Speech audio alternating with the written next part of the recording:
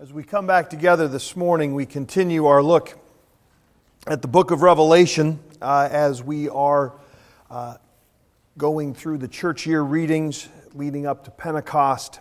And we looked 3 weeks ago at heaven and earth and how it is God's desire to see heaven and earth restored to a level of unity where the distinction between the two that we feel that is such a hard barrier between the place where God dwells and where we dwell becomes more permeable. And for the Jewish folks in the first century, that place where heaven and earth met was the temple. It was that place where the line between where God dwelt and where His people existed in their sinful state became permeable. But even then, it was only one person. It was the priestly group who could come even closer. The temple was a meeting place, but the Holy of Holies, the most holy place, were not free for all to enter. And what we have then is Jesus teaching that He will become the temple, that He will become that meeting place, that through His work He will be the one who in ever greater degrees breaks down the wall between heaven and earth, that God might fellowship with His people and His people rest easy and delighting in the presence of their God. And so we started Revelation with a celebration of that reality and a picture of a throne room that was increasingly a place of peace and a place of celebration. We looked last week at the conflicting imagery of a lion and a lamb, and then not just a lamb, but a lamb that was slain, and the powerful reality that God comes into this world, and everything we are normally taught about how power works and money works and how one gets ahead is undone by one who both embodies the full power of a lion and yet for earthly means presents Himself as a lamb, and not only just a lamb, but the Passover lamb. The lamb whose blood was shed that it might cover our doorposts and our hearts, that we might have peace with God. And that is victory. That is power. That is how evil and death are undone. And everything that we learn from here on out is both an explanation of what happens when you use power in an earthly sense, the might of money and guns and violence to assert power, how that has an end in itself, a calamitous, horrible end.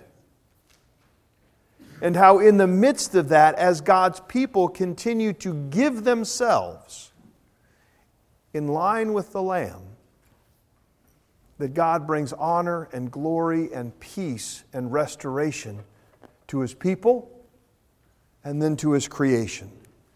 So this morning we will look a little bit more at that. We're jumping ahead to chapter 7 of Revelation. We're going to read verses 9 through 17. Hear now God's word. After this I looked, and behold, a great multitude that no one could number, from every nation, from all tribes and peoples and languages, standing before the throne and before the Lamb, clothed in white robes, with palm branches in their hands, and crying out with a loud voice, "Salvation belongs to our God, who sits on the throne, and to the Lamb." And all the angels were standing around in the throne and around the elders and the 4 living creatures, and they fell on their faces before the throne and worshipped God, saying, Amen. Blessing and glory and wisdom and thanksgiving and honor and power and might to our God forever and ever. Amen.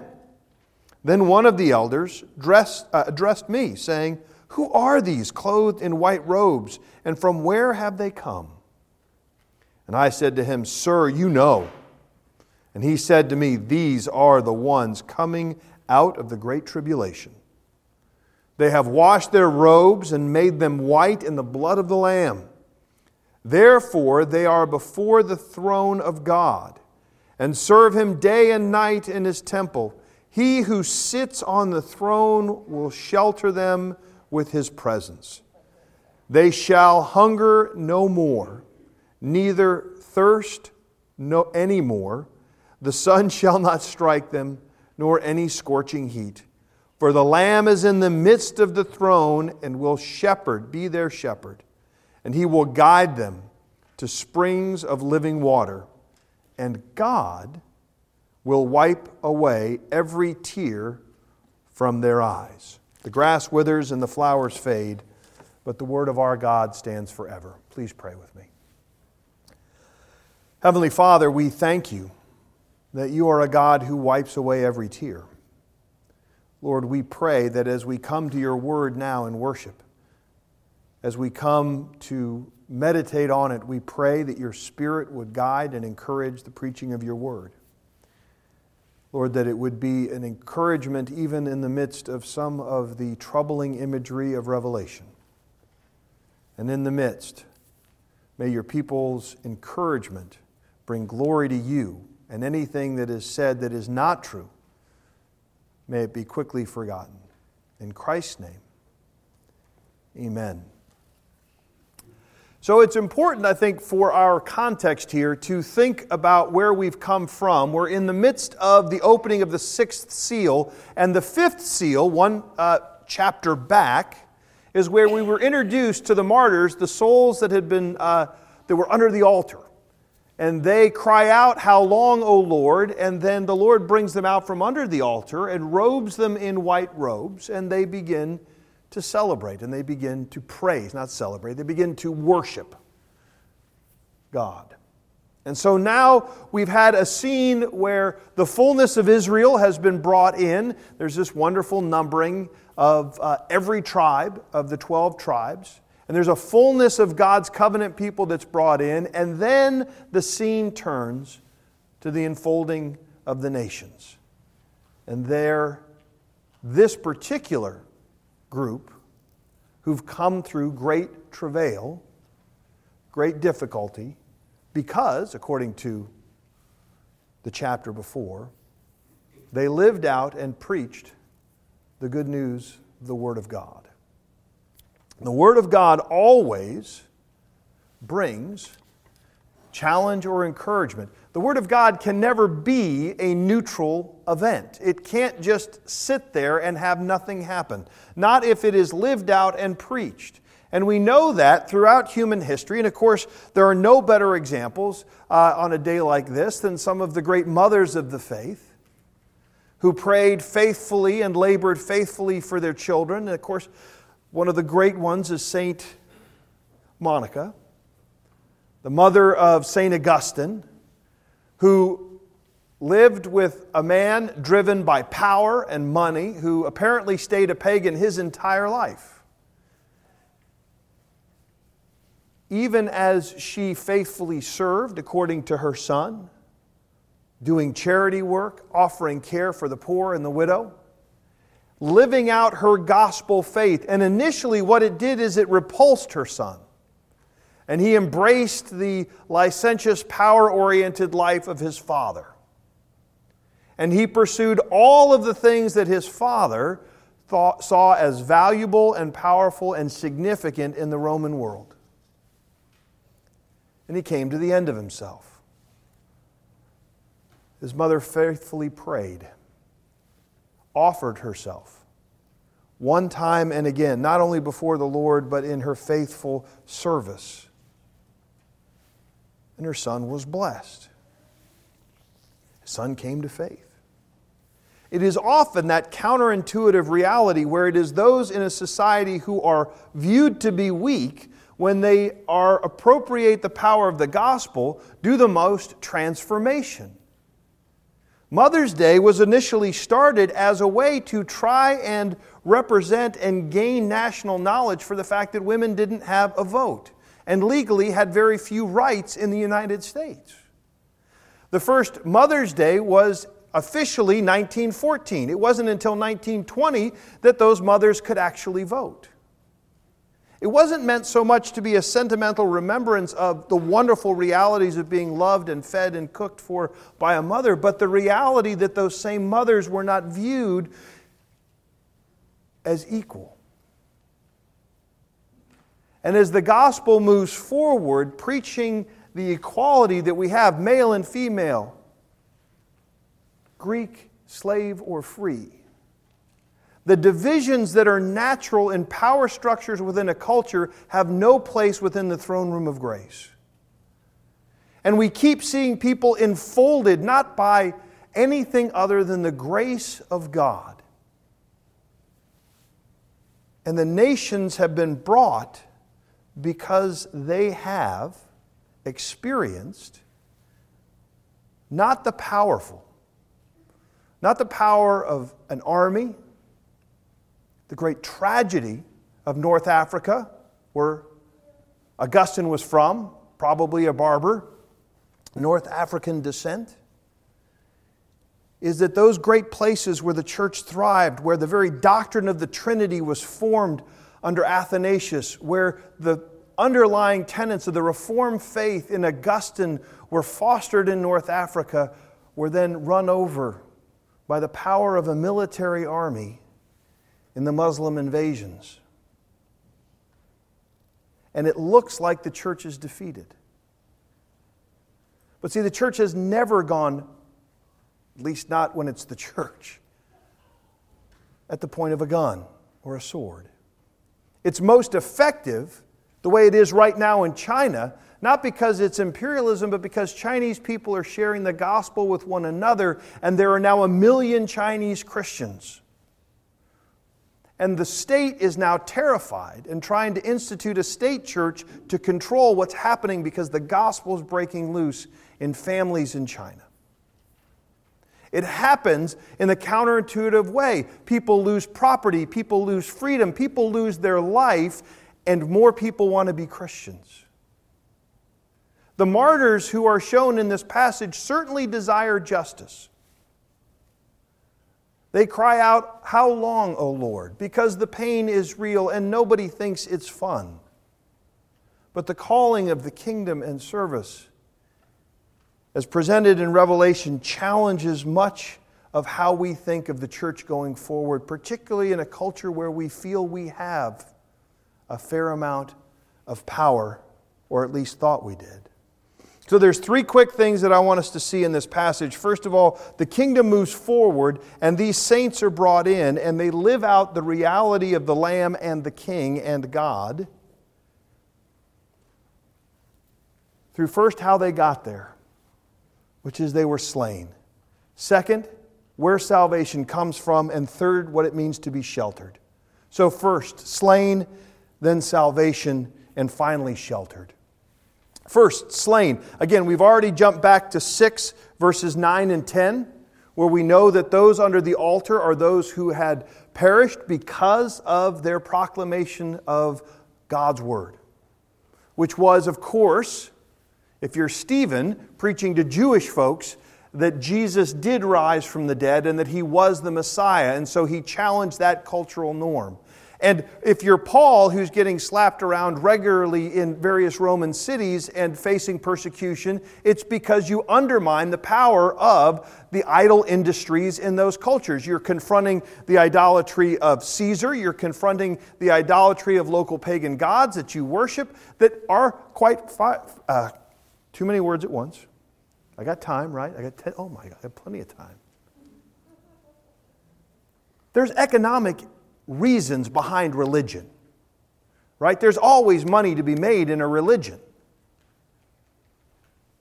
And so when you undermine religion, whether it's a perversion of the Hebraic faith as it was unable to understand who Jesus was, or it's pagan faith, when you preach the gospel, you undermine those powers and they have a tendency to react defensively.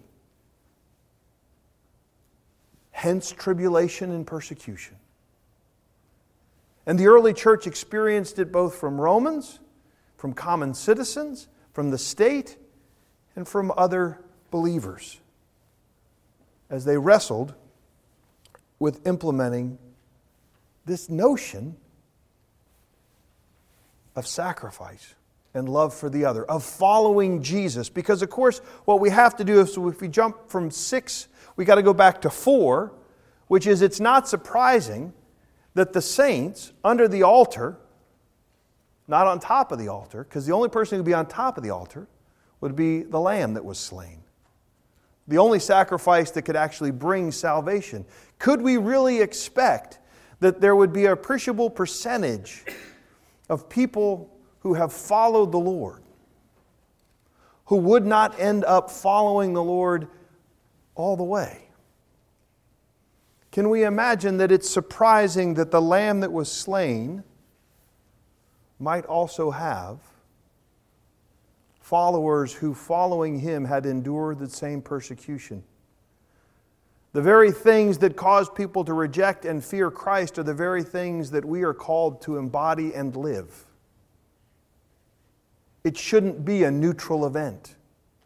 Either those are going to be drawn to the reality of the power of the faith, what it means to be set free in Christ, what it means to no longer have to assume the religious duties of saving myself, whether I'm a materialist and I think salvation is financial security, or I'm religiously and spiritually oriented and I think salvation is somehow earning enough credit and being slightly nicer than the person next to me. The burden of personal salvation is crushing. You want to talk about sacrifice. You want to talk about being slain. Just imagine and remember what we do to one another in our desperate attempts to save ourselves.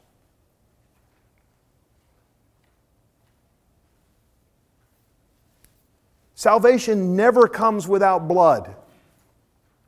The promise of the gospel is that that blood is Christ's and not mine and not yours. The hope of the gospel is we can stop taking the other's life. The martyrs are willing to give their life because they no longer have to take the life of another to save themselves. That their life is hid with Christ on high. You don't have to die so that I can be safe. I'm already safe. I'm already saved. The celebration is that salvation, verse 10, belongs to God and to the Lamb. Not to you and not to me. Not to the institutions that promise they can provide security and safety. This is the great challenge of the church ever since Constantine. There are upsides to not being persecuted by the state. There are also downsides to jumping into bed with those who promise that they can protect us because they have money or guns and give us tax rebates. The seduction of the church under the promise of safety within a state is not salvation. No one can offer us security and salvation but God and the Lamb. There is no safety outside of the kingdom. The seduction to find safety elsewhere is to find the same seduction as Elimelech. There is famine in the land, so I'm going to take my family, Naomi, and I'm going to go to Moab and try and find security outside of the promised land. And if you know the story of Ruth, everybody dies.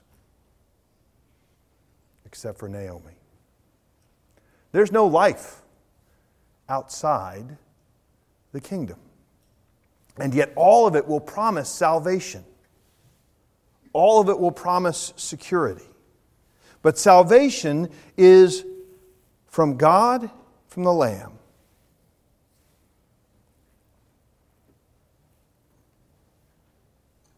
Because no blood can save but the blood of Christ.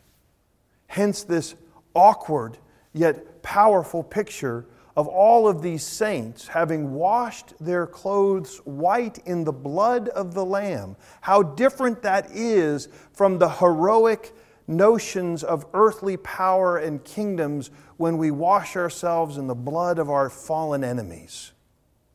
We know we're victorious because we have defeated, beaten, won, killed more than have beaten us.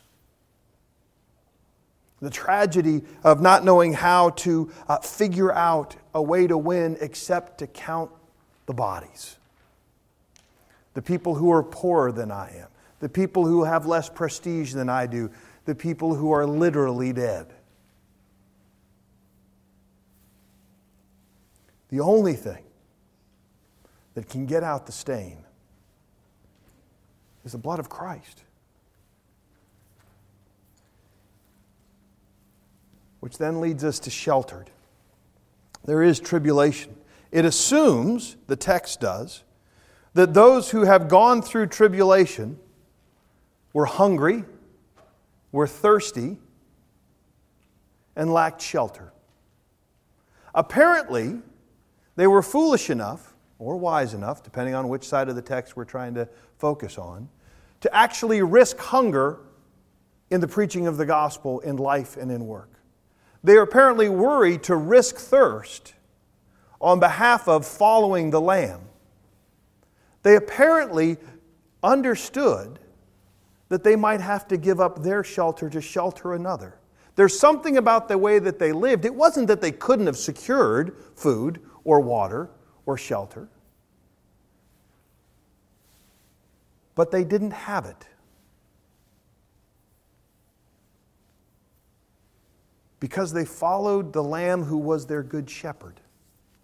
And that's why we read on the same Sunday as this passage, Psalm 23. A shepherd who leads us through sometimes challenging landscape, but always with the sure promise that that is for our good, and it does lead us to streams of living water and a feast in the presence of all those who thought they had defeated us. All of those who thought that putting us through the valley of the shadow of death would have sucked the life out of us and showed that our God was not as powerful as their God. And now we sit seated, as we will soon, at the Lord's table, recognizing that that feast promises true salvation, assures us that salvation has already been won for us. The Lamb becomes the shepherd and leads his people, yes, through some of the same trials, but also to the same power and assurance and security that comes because of God. Now, we may be tempted, and of course, quick allusion, right? You got to grab this. This one's parentheses. But how amazing is it in this passage where every tribe, every nation, every tongue is gathered together. Some of them they've been martyred. They are standing robed in the righteousness of Christ, and the promise of living water comes. And John is the same one who writes this passage, who wrote the passage about the Samaritan woman at the well. How can we not hear the echoes of Jesus wrestling with that woman who was not Jewish, promising her water where she would never thirst again? And now he sees in the heavenly vision that water being offered again, not just to one Samaritan woman, but to every nation. That's the shepherd we follow, the one who promises us water, living water. And he's been promising it to his people for generations. And as wonderful as that is, there is one more powerful picture in this passage that continues to press against any notion we might adopt that the Father, that the Alpha and the Omega, that the God who sits enthroned might be somewhat unloving or dispassionate towards us. Who wipes away your tears? It's not Jesus. It's not the Lamb. Not that he wouldn't, not that he couldn't, not that he doesn't love you, but who takes that privilege? God gets off his throne, the Almighty, the Father, the first person of the Trinity. He is the one who wipes away every tear. All that he's asked you to do, all of the challenge, all of the difficulty, all of the steps of faith, all of the pain, real pain and suffering that he has asked you to endure for his glory and for the souls of others. Not that you save them, but you point them to a hope and a love that transcends life itself, that is infinite and eternal. That suffering which you endure, which God respects and acknowledges and would never dispassionately ask you to do. This is not a far-off king suggesting that a bunch of people should ride out in the charge of the Light Brigade and get slaughtered and be remembered in some vague poem. This is a God who gets off and wipes the tears of everyone he has asked to endure for the kingdom. That's how passionate, that's how loving, that's how personal, not just Jesus, but every member of the Trinity, the Spirit that dwells within us, and the Father who gets off his throne to welcome you home, to put the ring on your finger, the best robe on your shoulders, to wipe away your tears and to assure you that he never left you nor forsook you, that the pain that you endured was felt by him, never absent, but loving and present. Application for this sermon. I'm not good at this, but I would contend that a vision of the dignity and the power of the gospel, the recognition that we have a king who loves us so much, but also honors us with the responsibility of being kingdom bringers. Not simply bubble wrapping us for heaven, but believing that you have the power and the ability by his grace to endure and extend the kingdom, to weep with those who weep, to bear one another's burdens, that he honors you with the opportunity to suffer on behalf of the other, to be like him, to bear his image. That's dignity, that's power, that's worth. You are loved and honored and respected as a vessel of his glory. That no suffering you go through is meaningless or does not have value and purpose, whether it is your expression of your own personal sufferings to others and how you bear the weight of that, whether it is sacrificing and putting yourself at risk and danger for another. None of that is ignored or minimized, not just by Jesus, but by the King himself, by God, by the Father, by the whole Trinity, honored and praised, so that your tears, never forgotten, never ignored, but precious and honored. You have value and worth, not just in your successes, but in your brokenness and in your service, in your pain and in your suffering. None of it lost. Let's pray. Heavenly Father, we ask that you be merciful to the preaching of your word. We thank you that you honor even the weakest among us, that you are our strength. We ask, Lord, not that we might assume the honor of martyrdom. Lord, that is not something that we ask, nor would you ask us to ask for that. Lord, we just desire to an ever greater degrees be mindful of how we might be present in our moments, that you might be lifted up and glorified, that we might trust ourselves to you and therefore be able to be mindful of the ones around us, even as you are mindful of us. We pray that you would do this in and through us in whatever small ways are glorifying to you. We pray it in Christ's name. Amen.